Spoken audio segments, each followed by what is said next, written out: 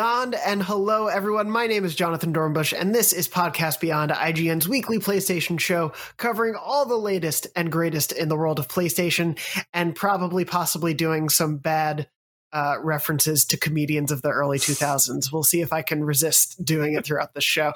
I'm joined this week by Mitchell Saltzman. Beyond. So close. I was really hoping for it. We're also joined this week by Matt Kim. Beyond. I'm not going to Beyond. Not gonna do it. Beyond to you both.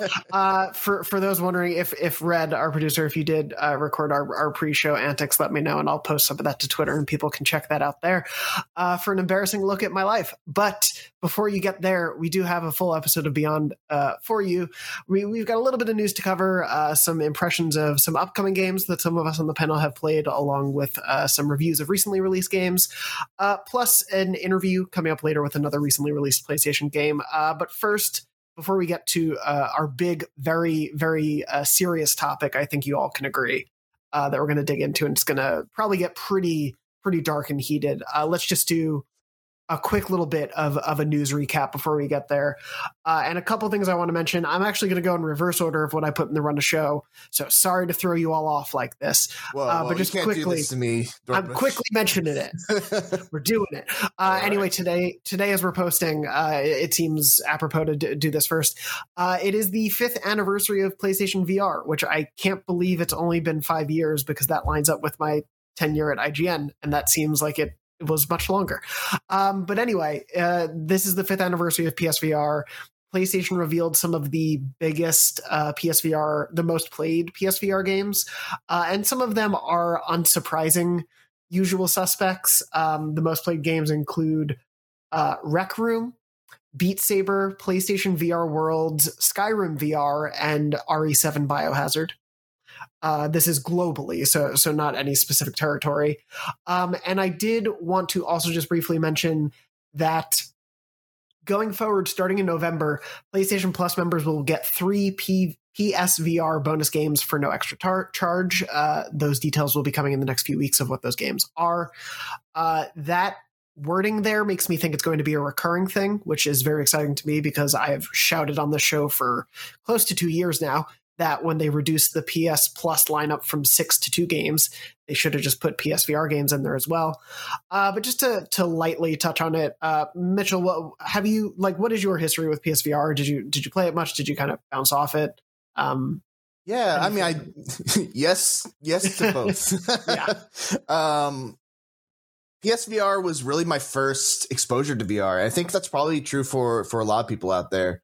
And yeah, it's funny, like 5 years of PSVR, it feels like 5 years of living in the future of video games. Just like in terms of like the first time you put on VR and you start playing a game like Resident Evil 7, you think like, wow, this might have legs. This is something that really does add to the immersion. And it's just, it adds another layer to the how scary that game is. Of course, that didn't really end up happening. But yeah, I really like the time that I spent with PlayStation VR. Playing Beat Saber, playing Resident Evil 7. That said, it's probably one of my biggest regrets in terms of money spent versus what I got out of it. But, I did have a lot of fun with the games that I ended up, checking out on PlayStation VR. Do you mean in terms of kind of like you spent some really good time with it, but then it kind of I also spent a lot of really good money on it. Yes. Yeah. Very much understand. Matt, what about you? Did you ever own PSVR? Or yeah, I got a PSVR for Black Friday a couple years ago, right before they released the slight model revision with the better cable management. Perfect timing. So, I got the one with the worst cable management, and really, honestly, I liked it. I played super hot. I thought Resident Evil 7 VR played great. It was one of the only full motion VR games that didn't make me sick. I was just, walking around and without having to teleport, and I didn't I played through the entire thing, and I didn't feel nauseous once, which I thought was amazing. I hear you on the money thing. That was a weird money sink, because I had the hardest time tracking down the Move controllers. Mm-hmm. Remember, That's the right? thing. And yeah, and I was like, why is it so hard to find one of these, like the two of these controllers that I kind of need to play like Super Hot and Beat Saber, and they're on eBay for like way more than you would expect. I don't know. I was sticker shock, I guess, but like I saved money because of Black Friday, so maybe I just paid regular price for it. But yeah, I don't think we're fully in that like time now where like VR is just a normal regular consumer product, right? Like because of Facebook and like Apple is also reportedly making a VR headset. So like we're definitely there, but the big difference is those are all wireless headsets, and I kind of feel like that's now a mandatory thing for future like VR headsets. Yeah, and that was really like the big thing with PlayStation VR. It was the cable management and the fact that once I was done playing, I would put it away, because if it's just hanging out there, it's going to collect dust, and it's just a massive amount of wires that you don't want showing in your living space or your whatever you have your PlayStation hooked up to. And then when it comes to bringing it back out when you want to play it again, it's just such a pain in the ass to set up. Yeah, I'm absolutely there with you. I really, really loved my time with PSVR over the years. I think especially there was like this, we've talked before on the show of it had this weird like roller coaster of a life where there would be a lot of really cool releases for like 6 months and then dead time for like a year, and then a lot of really cool releases and then dead time. And there was this like amazing sweet spot in 2018 where it was like you were getting Beat Saber and Astrobot and Tetris Effect, and then you had the whole back catalog of the last 2 years if you were just picking up PSVR. So we were always like telling people that was a great time for it. And I played it like crazy then. And then I put it away for a year and didn't really play it. I brought it out at the beginning of the pandemic for a little bit because like Beat Saber was the way I would work out. And then we put it away and I haven't unpacked it. And honestly, yeah, like you're both kind of right. It's just the thought of dealing with all of that. Like it's just so much to have to get properly in place that is not conducive to my current TV setup. So it's a little bit hindered by that, by the PS Move controllers. As you were saying, it's the 5-year anniversary of PSVR. Those controllers are 3 generations old now by this point. So it's a little silly that we're still looking for those controllers. So I'm really excited to see whatever PSVR 2 is. And I think they promised that as like a single cord sort of situation. Hopefully, much more advanced tech, more living up to recent PSVR headsets. But yeah, PSVR has had this weird history where I really, really love it, but I wish they had iterated on a little bit more sooner. So I'm excited to see what comes next. Sure. Just wanted to do a quick shout out to one of the best PSVR games of all time, Tetris Effect. Yes. It's so good. It's so good. And it's like genuinely transcendent in VR. Yep. Like it's amazing. Yeah, that was I was really glad I wasn't reviewing Tetris Effect, because I think I would have had to fight with Dan Stapleton of like, no, the reason I want to give Tetris Effect a 10 is because of this religious experience. And it'd be like, but how does that translate to like a review? And I'm like, it made me feel like I saw God. I don't know what you want from me. I'm with you. I love it. Is such a perfect experience in VR. It's a great Tetris game. But I would have loved to have seen like the text logs of that conversation you had with Dan. It's God. It is my God. But yeah, Tetris Effect. Absolutely love it. Can't recommend it enough. Obviously, you can play it outside of VR, and it's still just one of the best versions of Tetris ever. And there's now the multiplayer in there and everything. But like, if you were to go pick up PSVR right now, you do have 5 years of really cool stuff to pick up. So if you find it on a special, I'd recommend going to get it only if you can get a bundle with Move controllers. To Matt's point, like if you're getting a bundle without Move controllers, you're causing more pain for yourself. So try to find those. But in the long run, very excited to see what happens with PSVR, because obviously it's here to stay. So we'll see what happens. Moving along from there, just a couple other bits of news to briefly touch on. This was a weird one that popped up a day or two ago. Matt, I know there was some talk on Slack when it popped up, but like the PlayStation was hiring for a mobile sort of executive position a few months back. And then in the last week or so, everyone realized they kind of had hired someone back in July, which was a weird one. Yeah, 100%. And this was not like, this was based on a job listing, but it sounded pretty substantial that PlayStation has actual aspirations for mobile going forward or in the near future.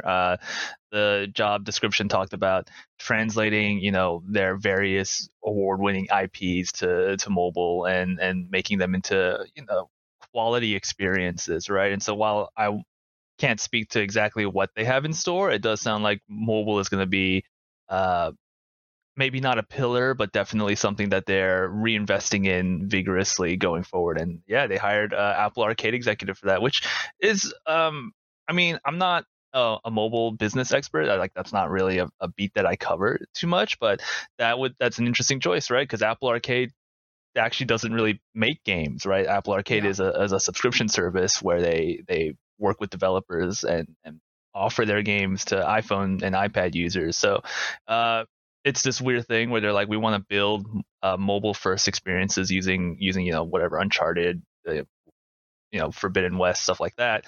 But they also hire a person who was in charge of a sort of different kind of business. So I'm interested to see how that would work.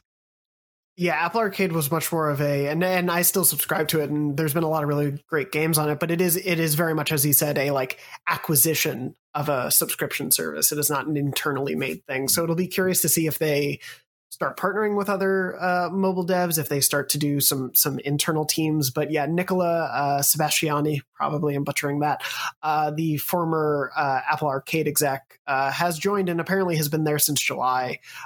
So this is seemingly something that we could see, I think, probably the fruits of that labor as early as like early next year. I totally get where they're coming from. There is obviously tons of money to be made when it comes to mobile games, and only continues to be. But I'm very curious to see what their approach is, because I think, we saw Nintendo's approach have some interesting results with things like Super Mario Run, and then also a lot of confusing choices.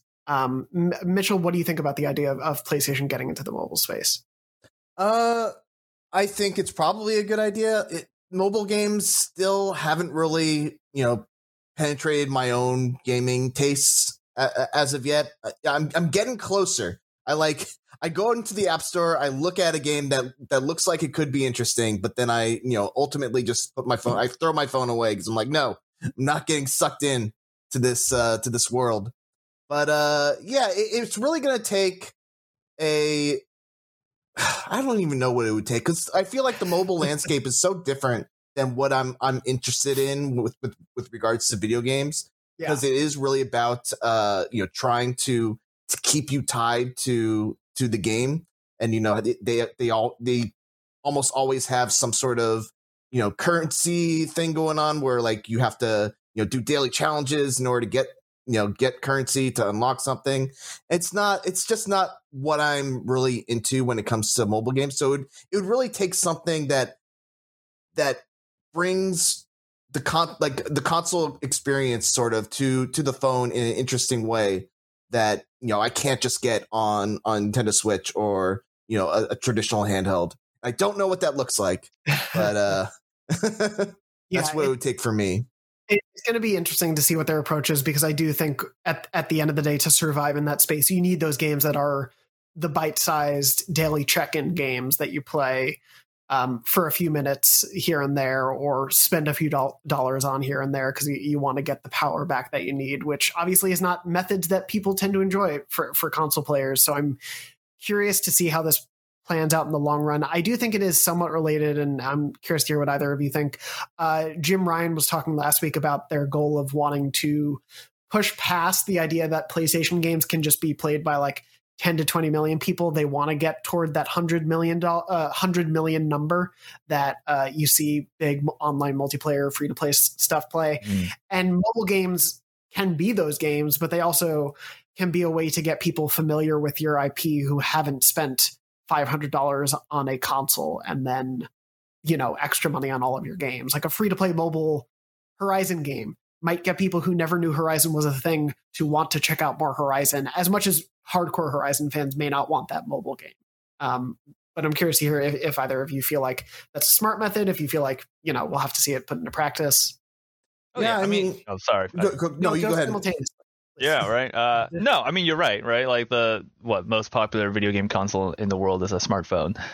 which I think I think what it is over the years my expectations of what I want from a game on mobile has changed significantly. I think back in the early days when like the idea of a smartphone was really new and exciting, the idea of just being able to have like a console quality experience on your phone and on the go was really cool. But we have that now with like the Switch and the upcoming Steam Deck, and so that's not really what I need from my phone anymore, especially because I use it a lot for work and for commuting. I mean, not commuting anymore, but back in the day for commuting.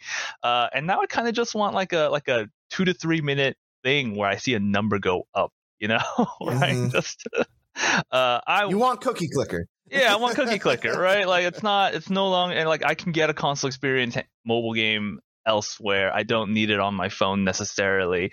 And so like, that's the reason why Pokemon Go is so big, right? You like open it up, you catch like 1 or 2 Pokemon and then you move on. Yeah, I can definitely see things like that for like a Nathan Drake. What is it? What's that name of what's the genre? The Auto Runner, right? Oh yeah, they did do that Nathan Drake. Right.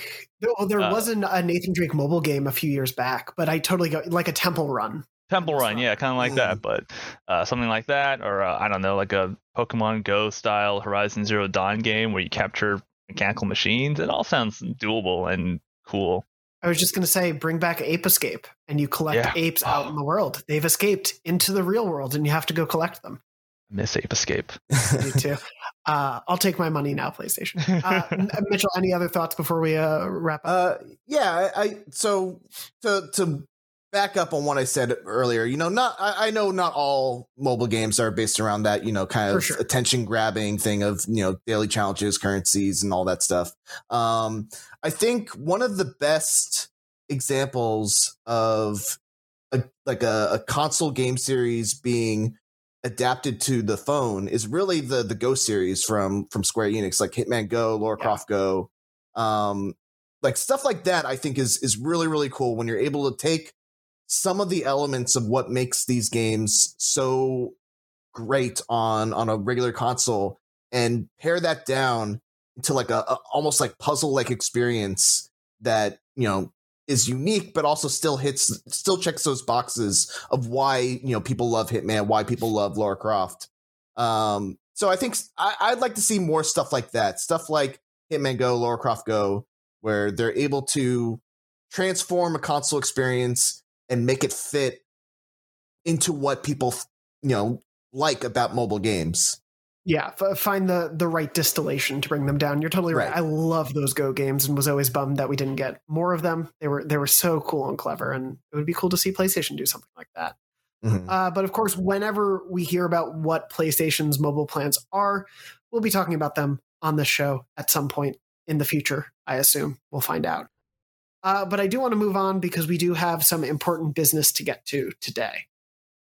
And that is picking a fictional roster for a game that doesn't exist yet. Yes, that's right. We're talking about PlayStation All-Stars Battle Royale 2. Oh my God, it's finally my time. It is your time to shine, Mitchell. This is why I'm here. For reference, I should clarify very quickly for anyone listening who maybe, isn't glued to IGN.com like all of us have to be for our jobs every day. There is no officially announced PlayStation All-Stars Battle Royale 2 as of the time I am recording this. It's fake. We're trying to trick me, PlayStation. Yeah, we're doing a fake story. This is solely born out of one. Mitchell and I joke about this. I feel like every time you're on the show about wanting this game to exist, and two, there's been sort of a weird moment in the mascot platform brawler space. I don't really know what subgenre you want to call it. Mitchell, you could probably tell me. But platform fighter is generally works. I think what these are. Mascot platform fighter I think works. So we got the final Super Smash Bros. Ultimate DLC character on the Nintendo side. That was, of course, Sora, my beloved, appearing in Smash Brothers. And then we also got released Nickelodeon All-Stars Brawl, which is within the genre, and of course brings a bunch of Nickelodeon famous characters from both like some of their more recent cartoons and some more historical ones from like Our Real Monsters and some other stuff from back in the day, is another entry in the space that Mitchell reviewed, and we'll get to some of your impressions a little bit later. But it's been this sort of like moment for that subgenre of fighting games, and it's only made me think more and more of like, man, it had its flaws, but I really liked the potential for what PlayStation All-Stars Battle Royale could have been. Yeah, I mean, here's the thing. When you're making a platform fighter, obviously you're going to get compared to Smash Brothers, and I think your chances of success really depend on how you're able to differentiate yourself from Smash Brothers while still offering that same experience. But that's a balance that you got to hit. And I think PlayStation All-Stars went too far in trying to separate themselves from Smash Brothers in the way that they had a completely different like win condition. They had this super meter system where you'd build up a level 1, a level 2, a level 3 super. The level 1 super is typically hard to hit with, but if you can hit with it, you get a point for only 1 bar. Level 2 supers, much more reliable. Level 3 supers will just destroy everyone on the playing field without you having to really do anything. So that was kind of like what they were going for. But in reality, it ended up being such a different kind of experience than what people were used to in Smash Bros. Because you can only get a kill really if you landed these supers. And it also placed a lot of emphasis on how good characters' level 1 supers were. If a character had a really bad level 1 super, you really didn't want to use them, at least in my opinion. So there was a fundamental flaw, I think, in PlayStation All-Stars Battle Royale in its like actual, core mechanic of the super system. So I think if this ever gets another chance, I think it needs to do away with the super system and be more like Smash Brothers, to be honest. And Nickelodeon All-Star Brawl does that. It is a lot like Smash Brothers, but the way it differs is in the actual movement and the mechanics of the actual game rather than the win condition, so to speak. And I think that's a much better formula to follow. That again, I really hope if this gets another chance, and it should, because PlayStation Smash Brothers makes so much sense. It does. And I think the reason that we have brought it up so much recently, and PlayStation, if you're listening, please just make this happen, is like more so than ever.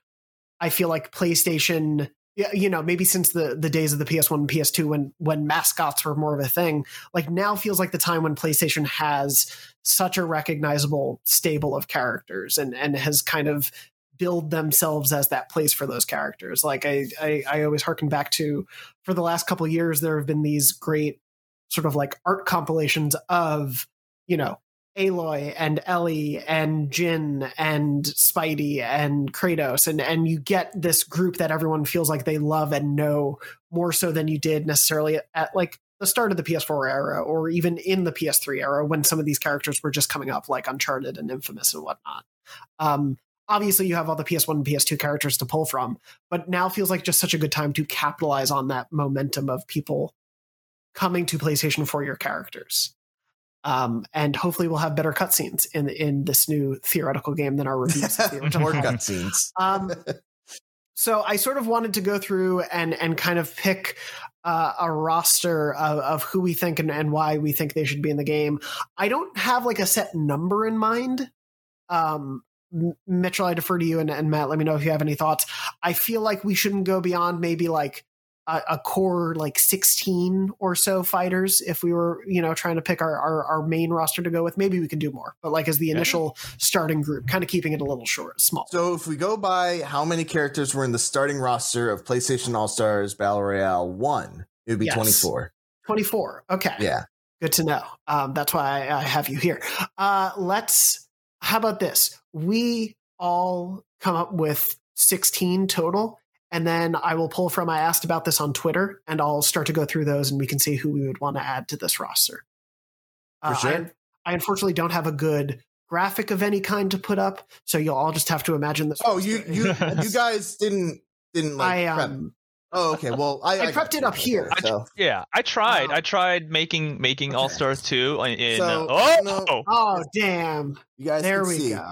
So I got PlayStation All Stars. So here are the must-haves that are returning. We got Kratos, Nathan Drake. Oh wait, let's see this side. Nope. Nathan Drake, Ratchet, Cat, Sly, Jack. I can't see anymore. Now that's Cap Bailey, our coworker, correct? What? That's Cap Bailey, our coworker. Yes, Cap Bailey. Well, actually, I mean, you spoiled it, but on the other side, I have Jonathan Dornbush as a character that, you know, would be really nice to have. You do? Yeah. I feel like one of your attacks could be like in Street Fighter, Dan has like this super taunt where he, if you leave him alone and he gets through his whole taunt, he does like a really cool attack or something. So what I imagine for you, you would go into your explaining of the Kingdom Hearts lore, and if no one touches you for 10 minutes, then you just blow the energy that you get from that explanation just explodes everyone, and you instantly win. Literally, my friend. Fan artist, you heard it here. Please put me in. I mean, okay, I'm not going to fight you. I'll be in the roster. You've got PlayStation. We can just leave him alone. Ignore him. Imagine that in a competitive field. It's like, oh yeah, we just gotta. My strategy is to hopefully no one hits me for 10 minutes, and then I'll win. Well, me included, of course. That only leaves 23 spots. But let's see where we can go. And Mitchell, you obviously have quite a sort of plan for us to refer to. So before we jump into that, Matt, I do want to start with you. Obviously, there are some obvious ones that come to mind, but obvious or deep cuts. Who would you want to see in a theoretical All-Stars 2?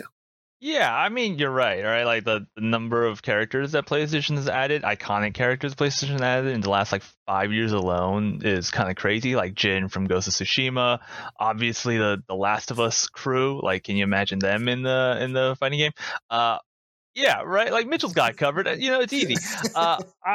So before this, I looked up the roster from the original PlayStation All-Stars because I didn't play, and I feel like I'm having a stroke, right? Like I'm looking through this list, and it's like Big Daddy from BioShock, what is it? Raiden from Metal Gear, flipping Isaac Clarke from Dead Space. Could you imagine if Sakurai came out and was like, the next character for Super Smash Brothers is Isaac Clarke. Isaac Clarke stomps into battle. I'm like, it's insane. So I'm just weird roster. Yeah, it's a really weird roster. It could. I mean, if they're Dante from the Devil May Cry reboot. Yeah. Right. Not like if they were able to do something like that for a potential sequel, just like lean in on they are better placed for first party characters now more than ever. But if they were willing to just go, to the wall with third party, partnerships, like they could get some really weird John Madden. I don't know. Cristiano Ronaldo from FIFA, right? Because of how close FIFA is with PlayStation. John Madden with the boom, tough acting tonight. Yeah, right. Just go ham. I want to see. Oh man, what a weird ass roster. So you're advocating to continue the weirdness then? Yeah, they should bring in left field third party characters despite having a really strong first party roster. I gotcha. Yeah, I mean, what you can say is it would let you save some of those characters that people know and expect as DLC. Not that you want to gate all that, but yeah, please go ahead. Arthur Morgan from Red Dead Redemption 2. Ooh. Yeah, right. I buy it. Yeah. I don't know why, but you saying Arthur made me think the Order 1886 because of it's basically the Knights of the Round Table. Mm-hmm. I want to see one of them in there, even though they had one game at the beginning of the PS4 that no one, people liked, but it didn't review well. But okay. So to begin, Mitchell, you have your list. Who do you feel like are definites that give me 4 definites that need to be in there? All right. So for the definites, I think we got to get Kratos. So the way I broke this down on my whiteboard was I got the must-haves who are returning, this would be the equivalent of the Marios, the Links, the Samuses, and Smash Brothers. Of course. And then I got the must-haves that are new. from that weren't in the original game. Okay. And so I think for must-haves, if I was just to pick like 4 must-haves, which is impossible, and I hate you for making me do it, but I would say you got to have Kratos from the original God of War trilogy. Okay. You got to have Nathan Drake. Not the new one. Sorry, I didn't mean it. I'm talking about returning, because you also have to get the new Kratos from the PS4 God of War. I think that those are 2 character slots that you need to have, because they're so different in terms of what they look like, what moveset they use, really. Because I think 2018 God of War Kratos would be largely centered around the Leviathan axe, whereas the old trilogy Kratos would be centered around the Blades of Chaos, of course. To help further distinguish, because you are getting into sort of a like Link versus Toon Link situation here, right? Should it be Kratos with Atreus? That could work. Yeah. Okay, I'm going to use one of my slots for that. Yeah, I think that could work. Okay, Kratos with Atreus. And then I think you got, let's see, what else? I think you want to have a spread of generations. So I think you would want to have Parappa returning. Okay. And probably like Sly or Jack or Ratchet, one of those. You got to pick one. Got to pick one? Yeah, this is going in the definitive list. So okay. This is the launch list for PlayStation All-Stars Battle Royale 2. Then I got to say, you know what? Insomniac's already going to have enough love with Spider-Man on here. So I'm going to say Sly. Nice. I approve. I heavily approve of that. Okay. So far you've added Kratos, the original trilogy version, Nathan Drake, Parappa, and Sly. This is a good cross-section so far. Mm-hmm. Matt, either third-party weird picks or mainstays, who would you have to add to this roster? So I mean, I did think about this. I would like to see either Joel or Ellie, and I feel like they would play like Jill Valentine in Marvel vs. Capcom 2, where they could bring in a clicker as part of like a special or something, I think that'd be neat. I would like to see one of the knights from the From Software Souls games. I feel like Demon Souls remake would probably be an easy one, but it'd be cool. It'd be a cool thing. They'd have some sort of bonfire special. I would imagine. Let's get patches. Let's get patches in there and just kick people off the edge. I'm gonna take the gimme. I'm gonna take the easy one, Spider-Man. Nice. People love that Spider guy. And then for number 4, you know what? Let's go with a Tetris block. From Tetris Effect. Oh, really? L block, T block. Yeah, I gotta know which block. That is a key piece of information. I like what is it? I don't know the proper terminology. Left L, the reverse L, this one. Left L, okay. Left L. Left L block is officially going in the lineup. I like that. The champion of the GameFAQs character tournament of 2000. Oh, right. Something. I don't know. I think if I ever met. If I was walking down the street and Left L block came after me, I would be horrified, right? But only Left L. I think Right L is a punk. I could take on Right L block. Right L would get the crap kicked out of them. Yeah, I would beat up Right L so hard. Left L though, I'd be like, whoa, man. Take it easy. Tier list: Left L block, S tier; Right L block, trash tier. Bottom, just garbage. Get him in the bin. I really like a Tetris block in there because the super could literally just be all of the blocks piling in and crushing all of the other fighters. It's right there. That's a solid cross section. I like what you're working with there.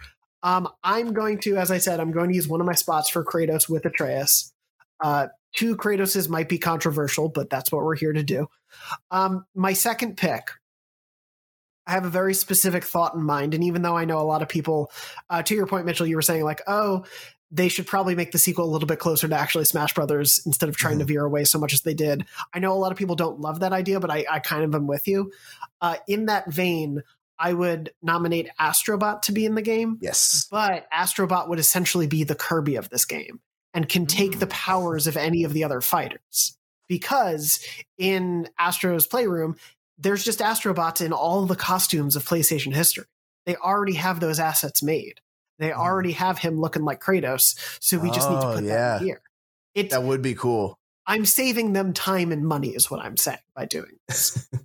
So anyway, you make Astrobot the Kirby of PlayStation All-Stars Battle Royale. And that's my second pick.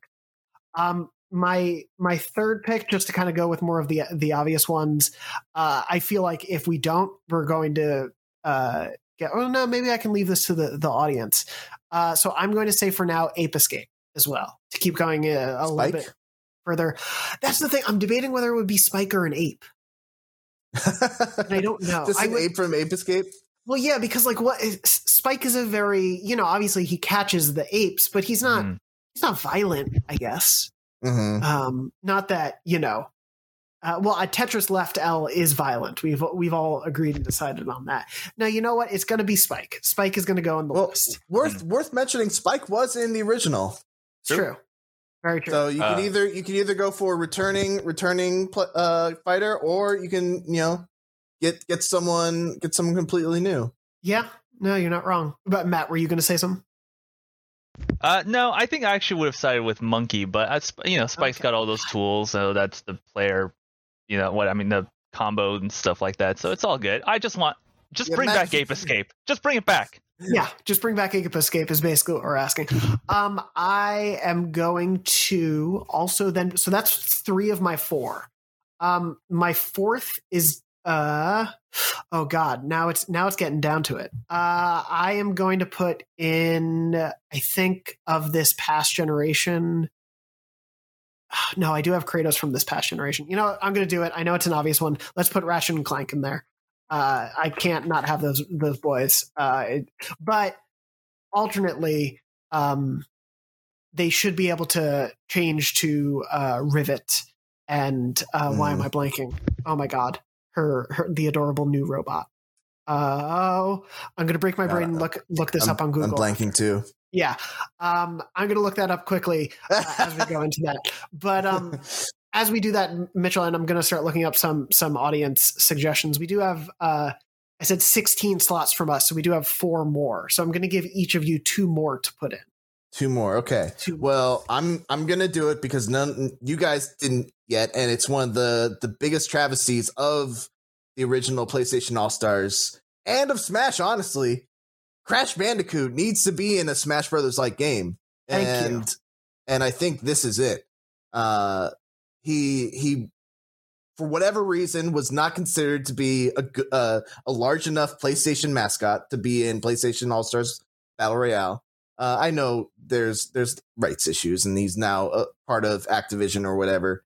But yeah, Crash Bandicoot needs to be in a PlayStation game. He was their Mario. So I think he's a must. And then let's see if I look at my board again. It's Rivet and Kit. I completely blanked on Kit. I apologize. Kit. But Rivet and Kit would be essentially the what are they called in Smash? Like the Ice Climbers? Oh, Echo Fighters. Echo Fighters, thank you. Yeah, they would basically be that. But no, yeah, I know what you're talking about, Matt. They could be a little bit like that for sure. I think for my second pick, I'm gonna go because we obviously I think Matt's got the wild cards covered with his left L block. So I'm gonna go with another PlayStation first party character and say Celine from Returnal. Nice. That was one a lot of people on Twitter mentioned, and I like that one a lot. I think like her fully suited up and powered up with everything could be a lot of fun in there. Mm-hmm. I like those 2 choices. Matt, back to you with 2 more. Okay. So I'm all in on weird third party picks. I think I've already said Arthur and Ronaldo. So I think 2B from Nier, Nier Automata series would be a great guest character. Just makes a lot of sense, and I think, which is kind of weird for me to say because Nintendo's got Bayonetta, but maybe 2B's too sexy for Smash Brothers. Who knows? But here it is. And then let's see. I had one, and then for some reason I kept blanking because when you said Returnal, I just kept thinking about it. Now I still need to play it. Oh my God. I had it. Was really. Well, you think I can give some others that, by the way, because I'm bad at math, apparently does get us to 16, but I'm going to let you still pick a wild card. No, never mind. We did it. We got it. We hit that number. We figured it out. Well, we still have, it was 24. You said, Mitchell, was the 24 is I believe what the original roster was on PlayStation All-Stars Battle Royale. Cool. So I remember. I remember what I was going to say. Go for it. Sorry. This is number 17. Go for it. Either like, Smash has Cloud and Sephiroth. So Smash, All-Stars can get Tifa or Aerith. Yes. Ooh. Yeah. I was going to say FF7 remake. I put Squall. Squall on mine. Squall or Zidane. I don't know if you can see that. Okay.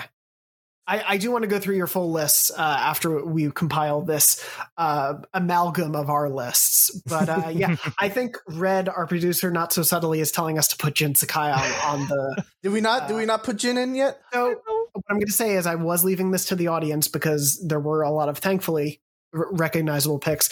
Jin and Aloy are still not on our list currently. So for the record, they are on this. So from picks, I'm going to find specific people to mention for all of these because I only think it's fair to do so. Let's see. I'm going to say friend of the show, Crowsmack, aka Gibbs, did mention. Let's see any. He did mention Norman Reedus though. Not Death Stranding Norman Reedus, just not Sam Porter Bridges. Norman Reedus. Norman Reedus, which I'm going to put as an alt possibility. Mm-hmm. He's gonna have his little backpack from Death Stranding and his crossbow from Walking Dead. I like it. We're also, Christopher said, and I'll let you both pass judgment on this. I think a proper and this, Matt, I think plays into your hopes. I think a proper All-Stars 2 roster needs to be weird. It should take advantage of the cast of characters that have come through Sony's history. This is why my first nomination is Ethan Mars from Heavy Rain. Oh. Press X to Sean. Weird. I love it. That's so weird. His ultimate would just be yelling his son's name. And that, like, it just annoys people to their doom. So I'm going to put Ethan Mars on this list for now. And his grab would be an awkward kiss that never looks like it really has connection. That game. And the finishing move would be a disappointing ending. Moving on from there, Jordan gave 3 options. I'm gonna kind of leave it to both of you which you would prefer. The Shadow of the Colossus main character, the kid from Bully, or a Bug Snack. Wow, good choice. I actually had thought about Wander. I was gonna put him on the board, but I started thinking about, like, what does he actually do?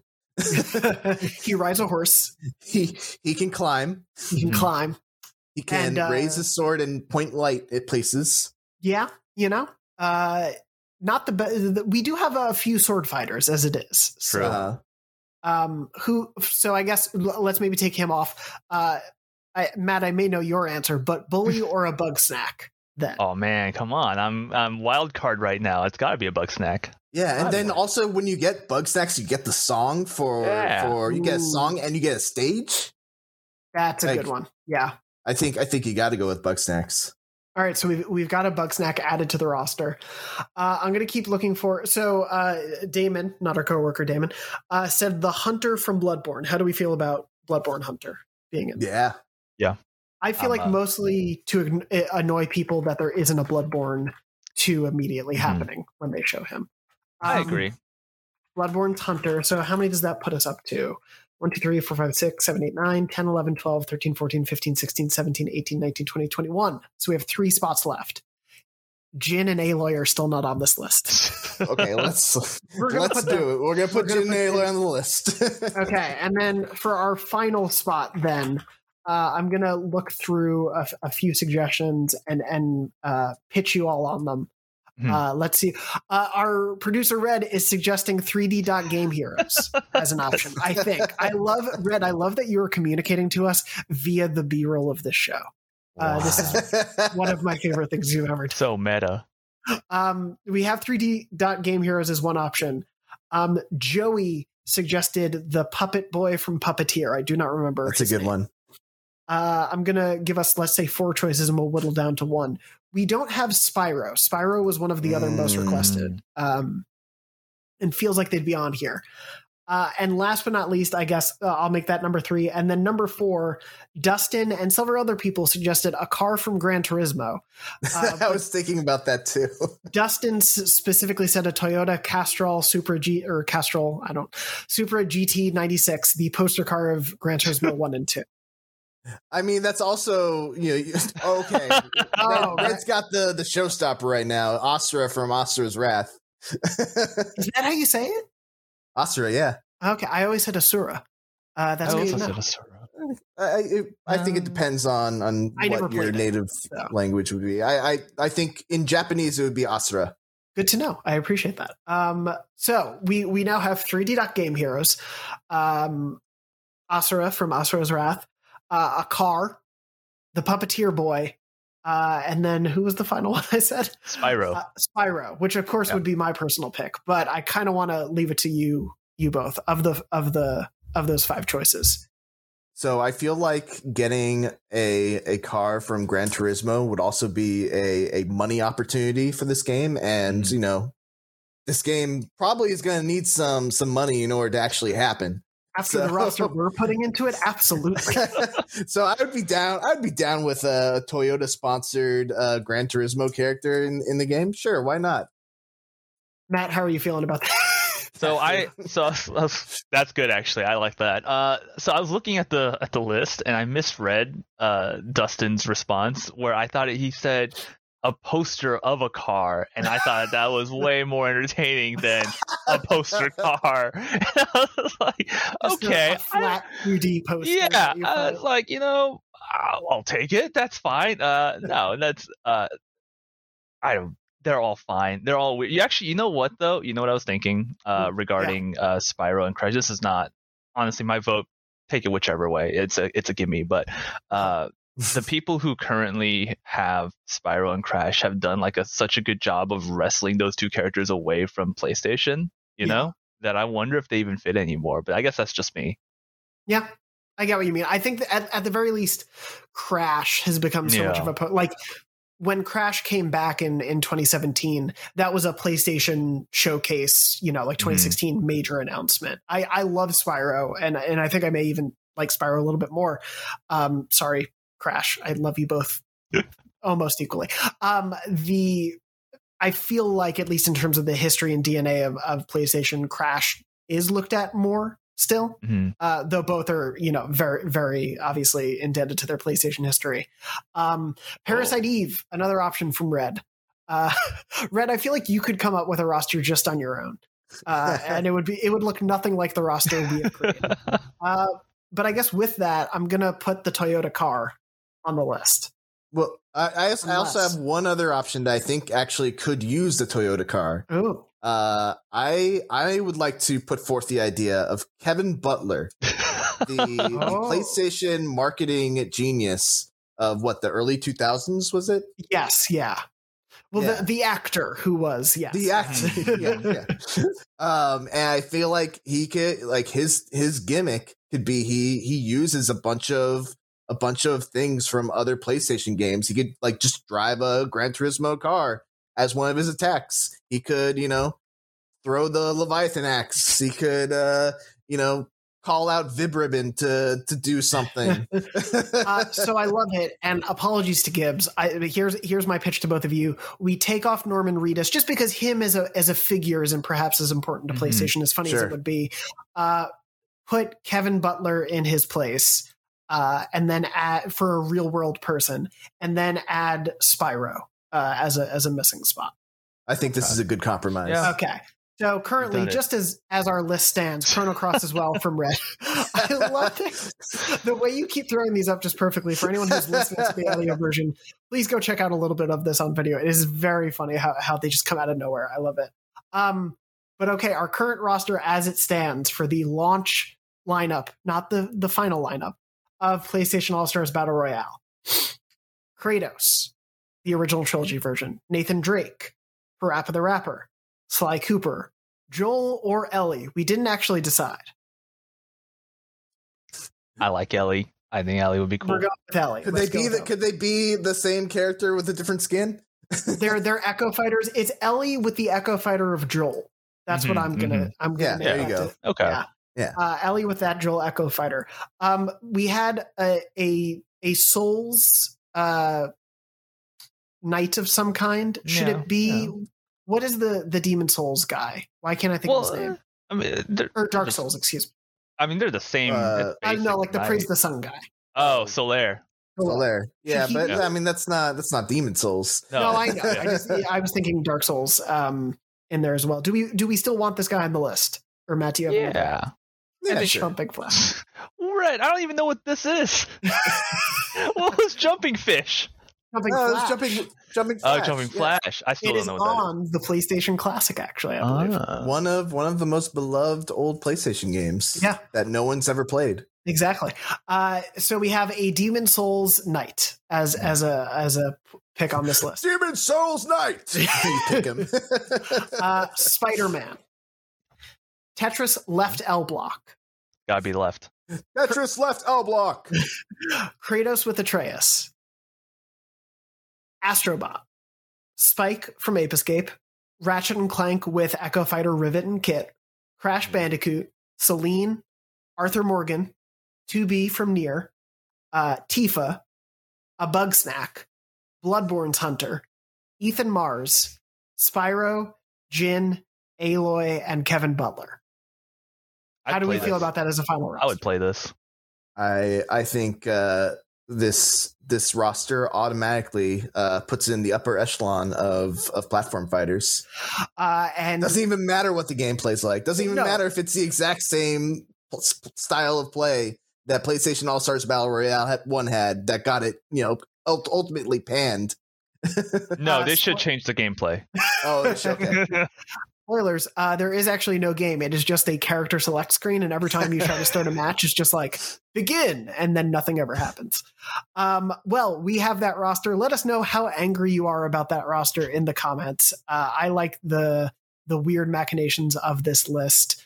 And we'll see if PlayStation All Stars Battle Royale 2 ever happens and how many of these actually get included. But that is a question for another day. And instead for today, before we wrap up, I do want to talk about some of the games we've been playing, both review and preview wise. Before we get off the fighter beat, Mitchell, let's start with you. You recently reviewed Nickelodeon All-Star Brawl. Yeah. What did you think? I think it's a good game.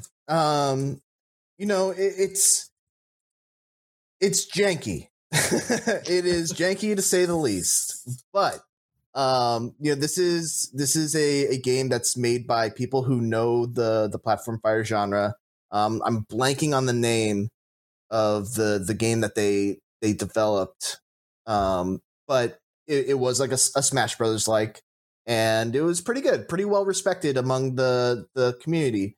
If you are a fan of Smash Brothers Melee and you have felt disappointed by every Smash Brothers game since then because they've kind of moved away from that really fast paced, I want to say like finger exhausting style of play that Melee was. I think this game really does bring back that style. It's super fast. It's so dang fast. Characters are able to move really, really quickly, especially because everyone has this air dodge that when you angle it downwards, they get a huge boost of speed and they can slide on the ground, which allows for really fast wave dashing. And it's also really easy to wave dash. If you ever had a problem wave dashing in Melee, don't worry about it. It's super easy in this game.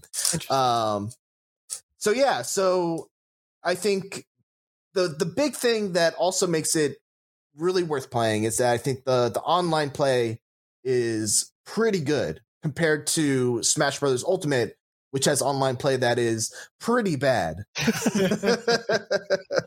say the least. So yeah, I think this is a really solid start. The big issue with it is that for a game that is centered around Nickelodeon characters and Nickelodeon charm, the fact that they couldn't get voice acting and they couldn't get like iconic Nickelodeon songs or remixes of those songs or sound effects from the shows, it really makes it feel almost soulless, which is a big bummer. Yeah, And then beyond, no, you go ahead. And then I was just say beyond that, like, you know, the single player offerings are very, very small. There's not a lot of reason to play single player. There's no like unlocks or anything beyond a couple of like pictures or songs that you're probably not going to want to listen to. So yeah, that's generally what I thought about it. Totally. I was looking it up. The game they previously made was Slap City, I think is that's it. The one. Slap City. Yeah. I have not played nearly as much as you have of it, but I very much echo everything you said just now and in your review, which people should go watch or read. It's up on IGN. And yeah, like as a huge longtime Nickelodeon fan, it's really cool to have all these characters fighting, and the fact that it's Aang versus Patrick versus Reptar is like so silly and wonderful and fun. I love it. And I think like the look of the characters and their move sets and the stage designs all are really cool. But I'm totally with you in that, like, even just the first seconds of booting it up, I was like, oh, there's no frill to this. There's no like presentation really. It is just like go through 2 menus, pick your fighter and go. And it's as you said, there's not the sound effects. There's not that Nickelodeon charm through every little bit of the experience. And we can only like speculate about the reasons why, but I'm totally with you that it's a bummer all that stuff isn't there to elevate it to that next level. Yeah, for sure. But as you said, it's still a really solid fighter, and I'm curious to see what post-launch support is like. The developers have talked a bit about like they don't want to just put this thing out there and then let it be. Like they do seem to care about its future and the possible competitive scene for it and all those things. So it'll be really curious to see. But your review of it was I think a really great, thorough look at sort of the state of it at launch. Yeah. All right, guys. I'm erasing my whiteboard. Let's speculate on a dream Nickelodeon All Stars roster. Oh man, Left L block. Let's go. The kid from Chalk Zone should definitely be in it. I think. Yeah. I could actually do this list just as easily as PlayStation. But yeah, definitely please go check out Mitchell's full review on IGN as well if you haven't already. Other than that, any other games that you've been playing recently that you want to shout out? All fighting games, actually. Yeah. Something that just came out today, or something that didn't just come out, but the embargo just hit for it, so I can talk about it. Demon Slayer, Kimetsu no Yaiba, the Hinokami Chronicles. It's a game based off of the very popular anime Demon Slayer, and it's pretty good. Also similar to Nickelodeon All Stars. Very, very strong fundamentals. It, unlike Nickelodeon All Stars, which I think actually has a very respectable starting roster, the roster of this game is very, very small. And I think if you look at just the numbers, it's like 18 characters, which would be fine. But 6 of those characters are just like joke academy reskins of other characters, which are very funny. But that's 12 characters that you basically have that are actually unique. And even among those 12 characters, a lot of them share the same special moves because they use the same fighting style. And this game is nothing if not, stubbornly adherent to the source material, which I think is both a good thing and also maybe not such a good thing, because a lot of it is in the story mode, just walking around very slowly from one place to another while dialogue happens, and it's not the most entertaining dialogue in the world. Gotcha. And it's a long story mode. It's like, maybe like 10, 12 hours. And a lot of that is just spent walking. Yeah. Sorry, go ahead. Didn't want to. No. You go ahead. I was just going to say that's unfortunate to hear that side of it. But yeah, this was one that I know like the IGN audience in particular has been really excited to see launch. Does it seem like something they intend to keep supporting kind of post-launch? Yeah, I think so. So they've announced that there's going to be 6 free characters of DLC. Gotcha. So that's cool. I think the first 2 are going to be Akaza and Rui, who are characters that you fight against in the story mode. Okay. So I think in 2 games, in 2 successive games, this will be one of the best anime games in like out there. Gotcha. But it's not there yet. It's got a lot of room to grow. Well, I guess I'll look forward to updating our top 10 anime game adaptations list in a couple of years then with you. Yeah. And shout out to our freelancer Will Borger, who worked on this review. I actually I removed myself from it because actually I'm friends with a couple of people in the main cast, so I didn't want to have to worry about having to review it and Fair enough. Commenting on voice acting. Name drop that voice acting. It's a lot of the main cast. such good friends as Demon and Slayer. I have not watched it, as you could probably tell. But thank you for your impressions on both of those, Mitchell. Very much appreciated. And Matt, want to throw to you. I know just as the show is recording today / going up today, you put up your preview of Final Fantasy XIV Endwalker. Yes, I did. The massively popular MMORPG with the free trial that goes up to Heaven's Ward, the meme. Anyways, I basically played Endwalker for the whole day. Obviously, no story content during our hands-on preview, but I got a look at one of the early dungeons. Plus, I got to get hands-on time with 2 new classes: a DPS Reaper and a healing class Sage, which is. I don't know why I did my recording of the dungeon with Sage. I'm not a healer main, so that's 45 minutes of me actively struggling. You can if you're an expert on Final Fantasy 14 and you're trying to watch me play in that video, that is me being unoptimized. Everybody lived, so good. I call that's a win. So I'm not going to say I'm a bad healer because we cleared that dungeon.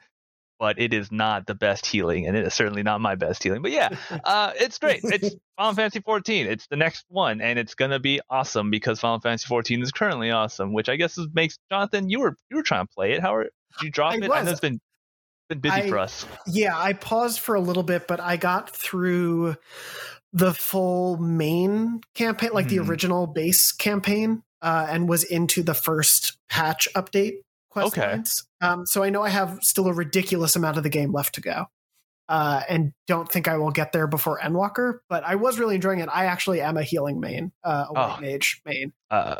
So I'll be heavily judging all of the gameplay, but that's what we're going to do for the rest of the show. But no, I'm really excited for it. I know that based on what I've heard, the expansions, it just seems to get better and better, and it feels like we're at a very big focal hype point for the game. It really has kind of kept reaching these new heights of popularity and living up to it with what they've been putting out. And obviously, you were saying you didn't get the story content look yet, obviously, but did you your experience of those 2 new classes? Did you enjoy what you saw of them?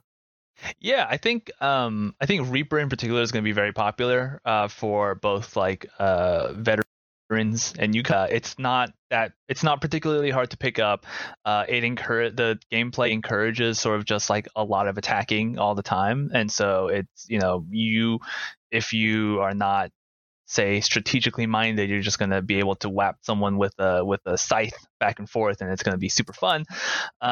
Sage is going to be tricky. I think Sage is fairly complicated because it's a barrier healer, so it's not like a pure healer where you're just healing and attacking. Your heals and your buffs are sort of tied to you attacking, so you really have to optimize a lot of your rotation to get maximize the potential of everything like that. I think it's going to be a very fun class for folks to learn, but might not be the best healer to begin with if you're new to the game and you're I want to pick up a healer, which I feel like Sage would be tempting only because of how cool it looks. They use these mechanical robot arms to attack and to heal, and it looks badass as hell. But there is a learning curve. But I'm not, I don't I think one of the best things about Final Fantasy XIV is that it's not impossible to learn a class, right? And so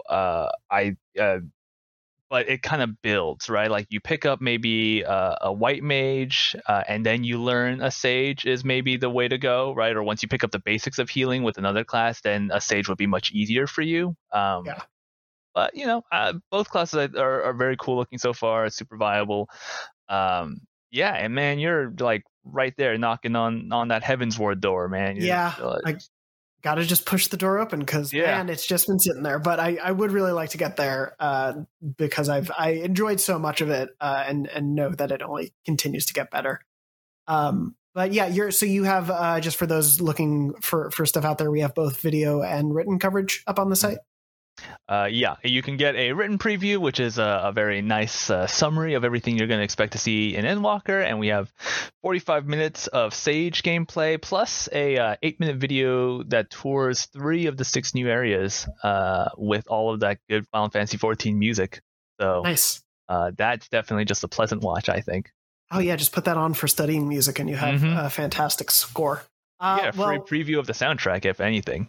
Exactly. Well, thank you so much for your impression of that, and definitely go recommend checking all of his coverage up that is now on IGN. And other than that, before we wrap up, I did, in fact, and forgot to say at the very beginning of this, I spoke with the Jet the Far Shore co-creator and the composer, Craig D. Adams, the co-creator, and Scientific, the composer, also who has done Oxenfree and a few other great scores as well. We spoke a little bit about the creation process of that game over almost a decade, and a lot of what went into creating this interesting alien world and experience that they made. So I'm going to throw to myself, and you all can listen. I am very excited to have with me for this special little inclusion and beyond. If you're watching the video version, don't worry, Max and Brian did not suddenly change their appearances instantly. No, I am here with Craig D. Adams, the co-creator of Jet the Far Shore, and Andy Rohrman, aka Scientific, the composer of Jet the Far Shore. Thank you both so much for taking the time to speak with me. Thank you. Pleasure to be here. I am a huge fan of the game itself, and obviously the soundtrack as well. So I'm excited to dig in a little bit more with both of you about it, especially as it's been something that even when I'm not playing, I'm thinking a lot about Jet these days. And for those out there who may not have heard me talk about it on the show before, Jet the Far Shore is currently available on PlayStation and PC. It is. I will say, Craig, and maybe I can throw to you, when I tend to start describing Jet as a player, I get into very emotional territory pretty quickly, and then suddenly start to forget to tell people how I'm playing the game. And because I think especially, I was replaying the intro last night just before we had this interview, and the way I think the game captures the thrill and excitement, but also the fear and mystery of space exploration is extremely powerful right off the bat. And obviously this is a game, set and focused around exploration of an alien world. But do you want to give maybe people who don't know Jet a little bit of sort of the elevator pitch of what Jet the Far Shore is? Sure. Yeah. Jet the Far Shore is a tricky concept to nutshell. And it began as this kind of DIY moonshot of a project, sort of a science fiction interstellar narrative with a lot of mood and an emphasis on music, a little bit like with Sword and Sorcery, this time with the brilliant Scientific on deck to create the score. And so, it draws you through various sort of mood-focused and story-focused on-foot sequences, hits you with some cinematics that, take you to sort of intimate moments or kind of grandiose epic moments. And then it brings you into what is kind of the core action adventure gameplay, which has you piloting the jet. And it's kind of a distinct feel.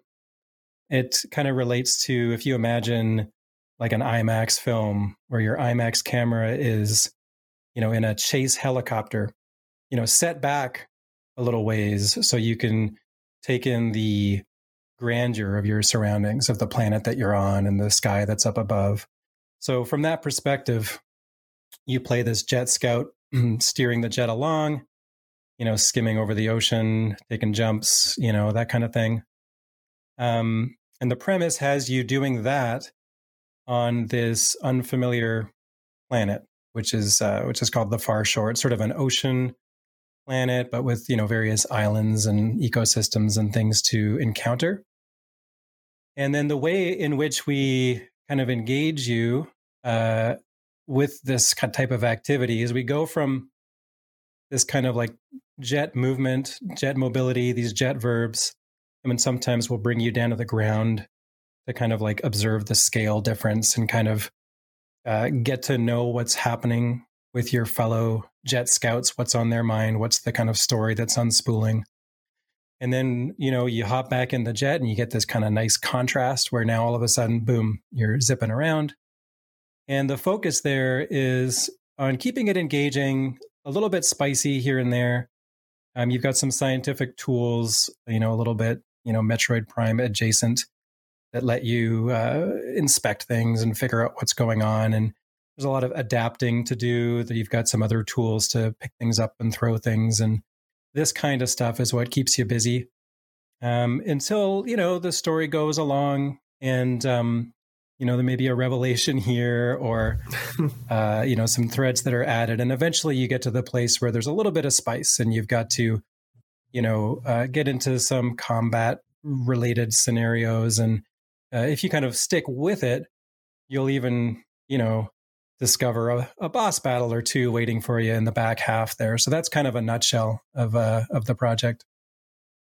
Yeah, I've certainly been really enjoying the progression of learning more about how to both navigate the jet and understand the world and the way those things kind of play together. And I do want to dive into the mechanic side of it, but you did mention something, and obviously, Andy, I want to hear from sort of both of you on it, of how important music is to this game and the sort of soundscape of everything. Obviously, without going into spoilers of the story, things sort of begin with the idea that this civilization is looking for the source of the hymn wave. And that's sort of the thing that they've been striving toward for so long. And obviously that kind of builds in the idea that this hum, this hymn, this sound is resonant and integral to the world and to the exploration story itself. So, Andy, from your end, just to sort of start off, when did you come into the project, and sort of what was your interest in exploring a soundscape specifically with the world of Jet?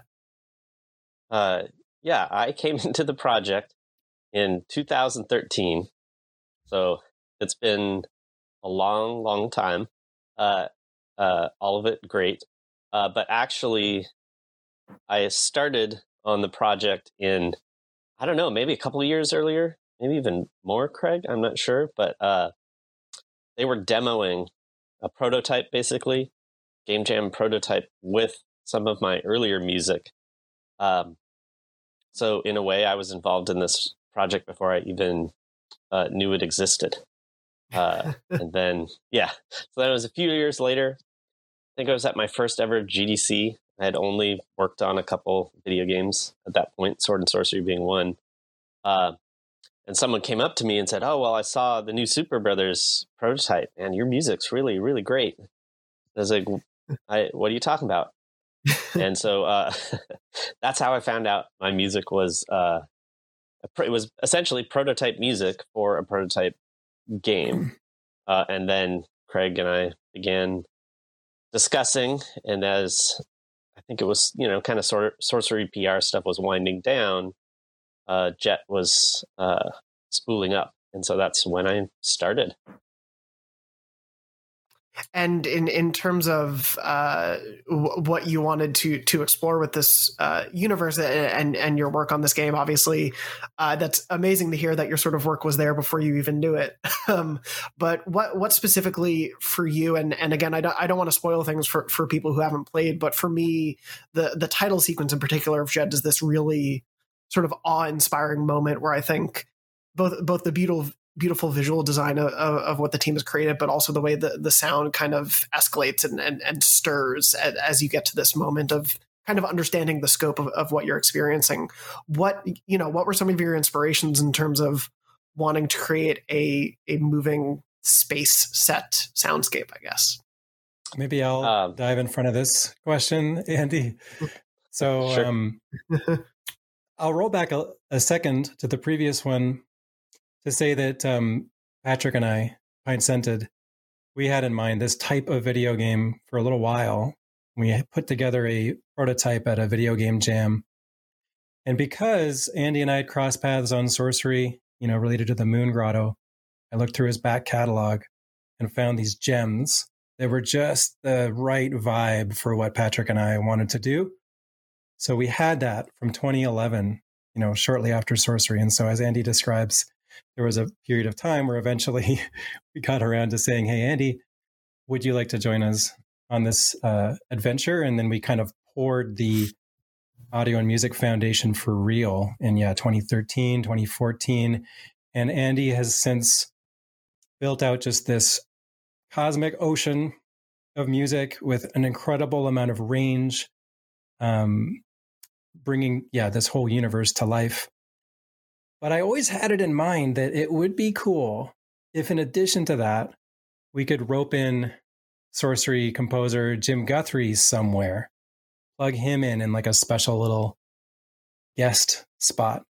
Yeah. And anyway, the way that it turned out is that, Jim is responsible for the music that begins as the rocket launches until we arrive at the far shore. So for me at least, it's an incredibly special gift to have gotten from someone who I've worked with since, 2005 or whatever.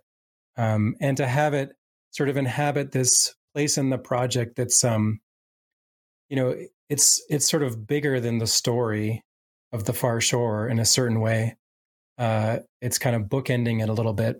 And the song, appropriately enough, we decided to call it Out of Our Hands, as if like Super Brothers has moved on from the warm embrace of Jim, but also with the scouts in their rocket ship, leaving the Cosmodrome Z13 where that hand sculpture sits. So, Yes. yeah. Yeah. And it's, yeah. I was going to say that that's incredible to hear, and apologies for sort of attributing the music, but I certainly am curious to hear, because as it goes on, I think being in this alien world and as you're exploring it, there's something so evocative by just the soundscape. It's something I need to play with headphones on, because it wraps you up in sort of the terror and the thrill of it all. And so I do certainly want to hear from you on your inspirations there.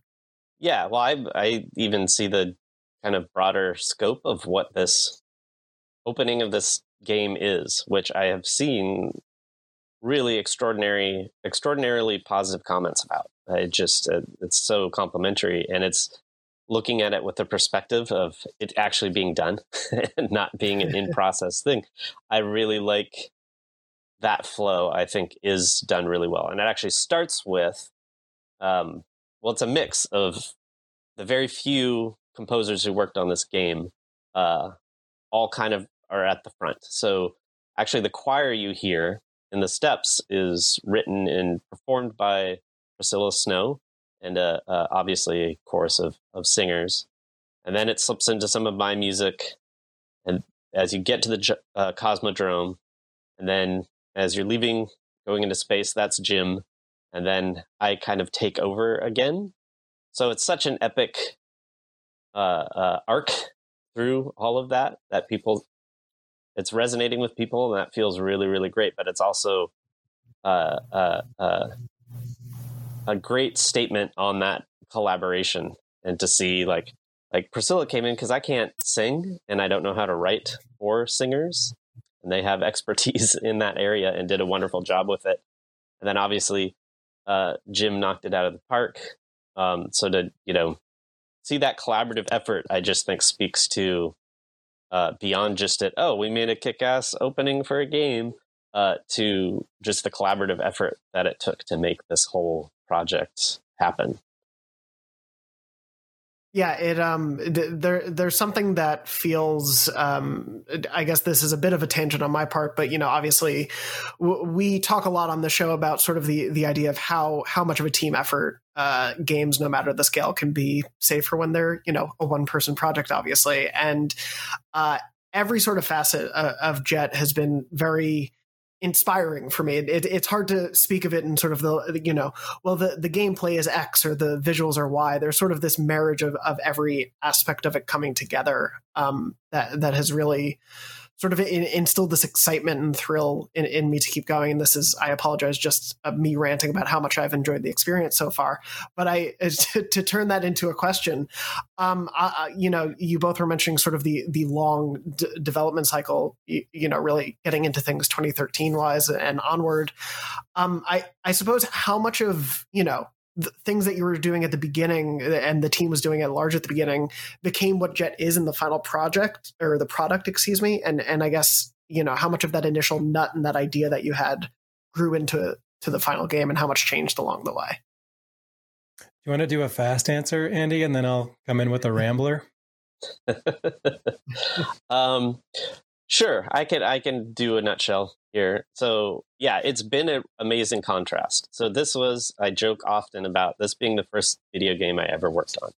I had done small things, a very tiny bit of sorcery, and a very, very bit of another game, and then I started this. But I came in with a lot of musical experience, and working in TV and other media, so I wasn't green in that sense, but it was refreshing. I've always been into independence as possible, DIY as possible. So the first many years were a tiny little team. It was essentially, I'd say 2.25 people. It was Patrick and Craig, and then me every once in a while. Yes, Craig uses the word orbiting around, and I'd get to pass close by on occasion and check in, sanity check for what they're doing, and maybe hand some things off on my way out. So it's been really cool to see it start so small for so long, and then develop right at the end, sort of, to expand to get it done. Yeah. My take on that, if you want to go on the way, way back machine, Patrick and I have been excited about making something with this tone and this vibe and that sort of jet pulled back camera leaving a long trail since 2007. And then 2011, we kind of kicked it back off again. And then, when we were able to sort of go full time on it around 2013, but I'd already logged about a year of kind of laying out the concepts and the characters and this kind of thing. It was just the two of us with, Andy in orbit. And there would be like a year in there where you say, hey, Andy, we're going to be in touch, just not yet. And then an entire year might go by before we're like, that took longer than expected. But here we are, and we've got this new request, or we've built out this part of the project. But through that time, there was should we go in a VR direction, or is this the right story to focus on? We kind of imagined a universe that was broader than a single project, and even put time in to sort of explore and discover the possibilities there before kind of committing to what seemed like the most intriguing and compelling part of this broader narrative. And then it was just the two of us paying our dues, learning on the job, pretending to be video game designers, wrangling something that we were possibly a little unqualified to wrangle, but always moving towards a pretty consistent vision. There was not a big shift. Isao and Jones and Ground Control and Tor were all in there from about 2014. The jet, its look, its tools, you could see it recognizably there early on. But, imagine two people trying to film 2001: A Space Odyssey and having to invent the camera and do the effects and become actors. It's like that level of DIY from 2013 until, 2019. Somewhere in there, we were certainly reeling in a part-time environment artist, or recognizing our serious need to muscle up on design and production and getting Randy Smith in part-time. But until 2019, it really was this, this DIY moonshot. And then from a certain point, summer 2019, that was where we assembled this rip-roaring Jet Squad 1.0 and started to solve production quality problems like the choral music or the language or sort of sharpening design and all the other zillion things that you have to do to actually get a production like this over the line. So it's definitely a marked contrast in terms of complexity and intensity in those two different eras. Well, and certainly, at least, obviously, my mind, and I apologize because I'm sure you've heard this parallel before, but obviously, the idea of sort of two people going forward on this journey with other people within the orbit is very apropos of the journey you go on in Jet, at least in the beginning of things. And so it's incredible to hear sort of the journey things have gone on. There was something there that you had mentioned I was just a little curious about. You talked about, exploring this universe and the wider ideas of it, debating what format even that you might go in. One of my favorite things about exploring in this game, of course, is that you get this great insight into the flora and fauna and the way this world is sort of built up. Because for those who don't know, your explorers are humanoid, but you're going to this completely alien foreign planet that has just so much to explore and discover. What I guess is sort of the process for the team of establishing the lexicon of an alien world. Yeah, so that was something that Patrick and I cooked up, and by 2019 it was all in. Every Kolos and creature and all of that was there, and it was just a long process of, we wanted this maximalist design. A sort of more prudent design would be to focus on a much smaller number of video game mechanics and entities and creatures in order to, be able to get your shoulder under that. But we did want it to feel like you're diving into a broad, complex space. And to have that feeling, you've got to invent a zillion different things. And then you've got to figure out how they relate to the design. And then you've got to figure out the Jet lexicon name that best suits them. So it was just a process of, what would be good for the gameplay? What aesthetically is the right feeling to bring? Some of these concepts go way back. Like, Andy, you might remember the dredge Kolos who you encounter early on, the sky whale. Being in a 2014 build or even a 2013 build and being like, what if there was this kind of a thing in the air? We don't know why yet. And then over the years, it was like, what if it was bigger? What if it was even bigger? What if it had these doodads on it? And so it kind of grew into what it eventually became. But yeah, in a design like this, there's so many constraints in terms of what a creature could or should do and how the player will need to respond to it and how we're going to need to communicate about it, that everything in there is, 1% kind of driven by a creative what if, and then 99% solving for the problem space that we're in order to kind of get the right answer at the end. And then I guess the Jet lexicon part, a lot of the names were sort of coming online as we went. But then, yeah, in the Jet Squad era, we were able to, bring on some extra folks to be in the sort of story editing space.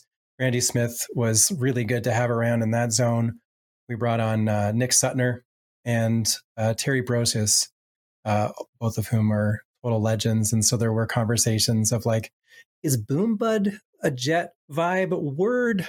Or is Polypop too cute? Or is it Cosmodrome Z13 or whatever it was? And that's a bit of a Ouija board exercise where at the end of the day, it often ends with me going, I can't explain why, but this is the right answer for Jet.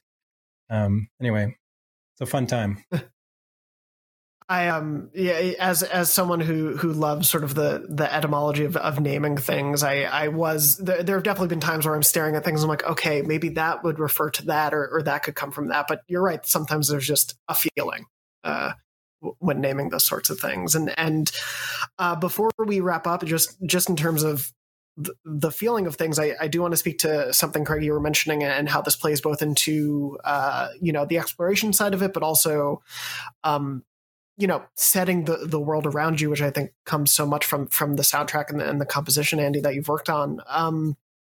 You were talking a little bit about that idea of this pulled back sort of IMAX look and having this really big grandeur to everything. But you do also have personal moments where you are in first person exploring on the ground. I guess from your end, Craig, on a design level, what most interested you about the not opposition, but sort of the dichotomy of those two experiences of this world, and why did both perspectives feel necessary? And Andy, for you, was there a difference in focus in terms of composing for things that were a little bit more when you're in first person and going through things versus when you're in the jet? I think my joke response would be that Patrick and I in 2013 were like, gee, this concept already seems like a lot to deliver on.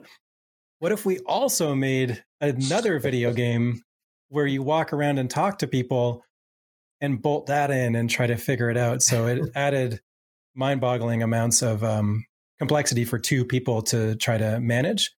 But what drove Patrick and I in that direction was this feeling of, hey, we know what the design is for zipping around, but ideally, while you're zipping around, you're thinking thoughts about narrative and interesting science fiction ideas.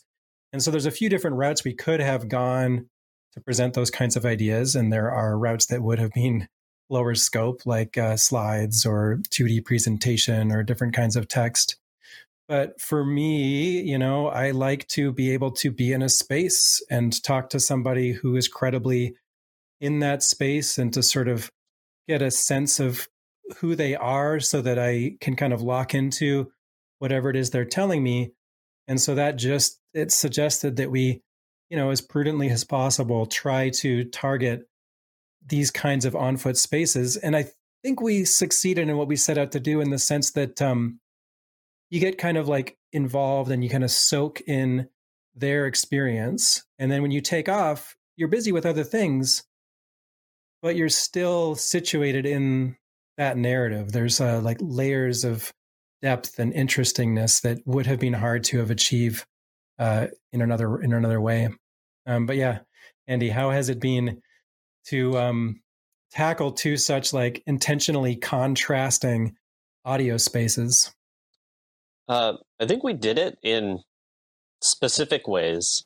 I didn't have a grand vision for that. I had a grand vision of a dichotomy, but not that one in particular. So, but we did focus very specifically on, for example, ground control and what would that music be. And part of that was not scoring narratively and more scoring feeling. Like, what is this place for these people? And it was this thoughts of it, comfort and womb-like energy. And so it was like, okay, well, what's that like with music? How do we express that with music? And that is obviously stands in stark contrast to where we were doing big orchestral epic things to reflect those moments. So yeah, the dichotomy that I actually did start out with, and the lines blurred a little, was that the epic orchestral music was the sound of essentially the adventure and the adventurers, and they're reflecting their culture and home planet and all that. And the more synthetic and synth-driven and abstract music was a reflection of, well, this is what the planet sounds like. This is its voice. And the more imposing and the more it's taking over the story and the world that the players are in, and the smaller they feel, the more that has a dominant presence. And a lot of that is obviously still there, but we do blur the lines a little in terms of, it was a rule, but it was a soft rule because we could bring in strings if we really needed them for a certain moment.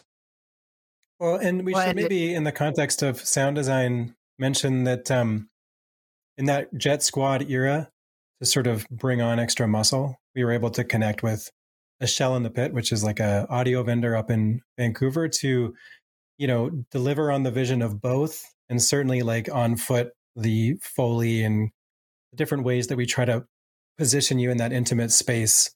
A lot of heavy lifting came from that direction.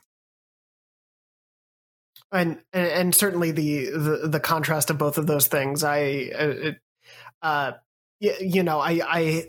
so thrilled and engrossed by the moments when I am just skirting along the ocean shore or along solid ground within the jet. But when you're in those moments where you are in first person and learning about this world, there is this mystery and almost scared nature I have, because I know how much larger the world is around you, and the game in all facets, visually, orally, and just kind of all across the board, really creates that dichotomy, and everything else, about that adventure so well. So I really, really appreciate you both taking the time to speak with me today. I could probably continue to talk to you about this game for forever, but I don't want to keep you too long. So thank you so much, Craig and Andy, for taking the time. Jet the Far Shore is currently available on PlayStation and PC. I can't recommend checking out this game enough. It's one of the most unique, sort of engrossing experiences I've had in a game in some time. So thank you both so much. Really appreciate it. Cheers. You're welcome, and thank you.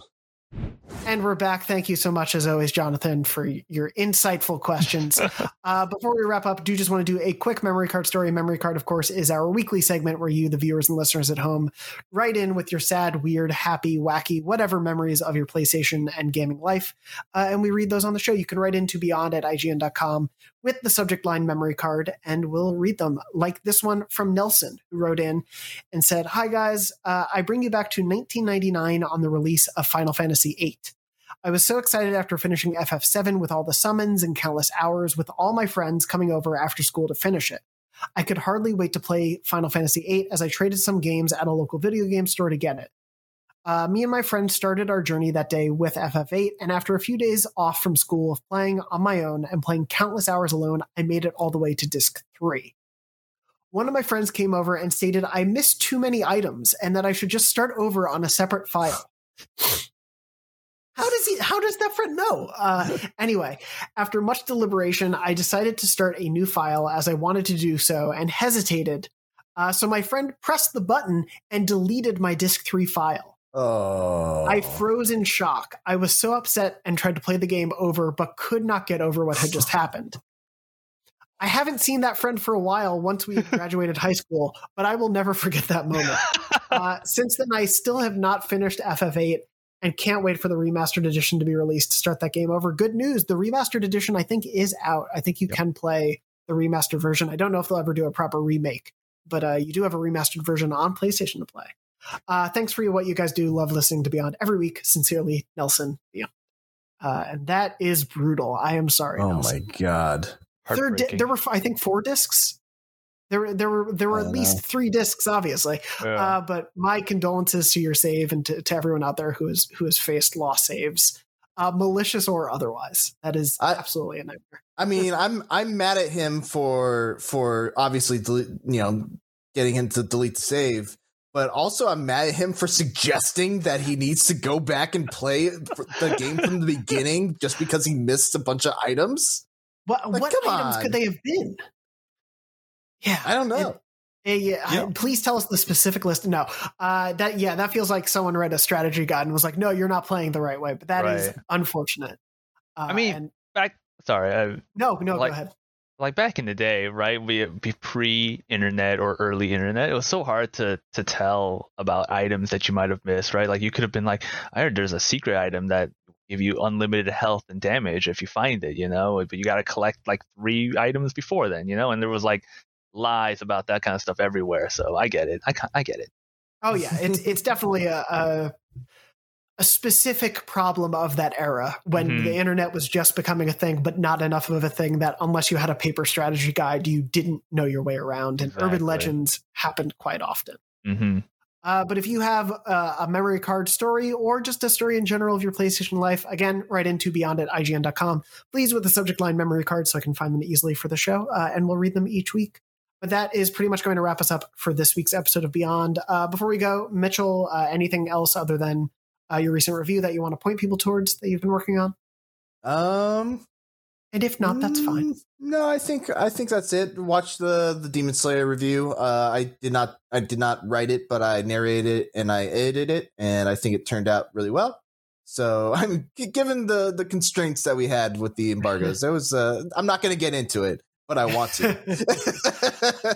I appreciate your professionalism. And Matt, anything else on your end other than, of course, the Final Fantasy XIV preview coverage? No, I think that's it. That's it for me for PlayStation stuff this week. So definitely check that out. Fair enough. Yeah. And then, as again, I've been pointing to people for the last couple of weeks, but I will just say again, thank you also to everyone for the amazing reception, but go check out our Art of the Level on The Last of Us Part 2 Rat King boss fight if you haven't checked it out already. But that's going to wrap us up otherwise for this episode. Thank you, Mitchell and Matt, so much for joining me for this week. You can find us all on Twitter. I'm at JM Dornbush, Mitchell's at Jurassic Rabbit, and Matt is at Law of TD. And thank you so much to Red, our producer, for making the show happen, and for all of his incredible suggestions for our PlayStation All-Stars Battle Royale 2 roster. And of course, thank you to everyone else out there listening and watching. We thank you for your support. We hope you're safe. We hope you're well. And as always, beyond. Beyond. Beyond.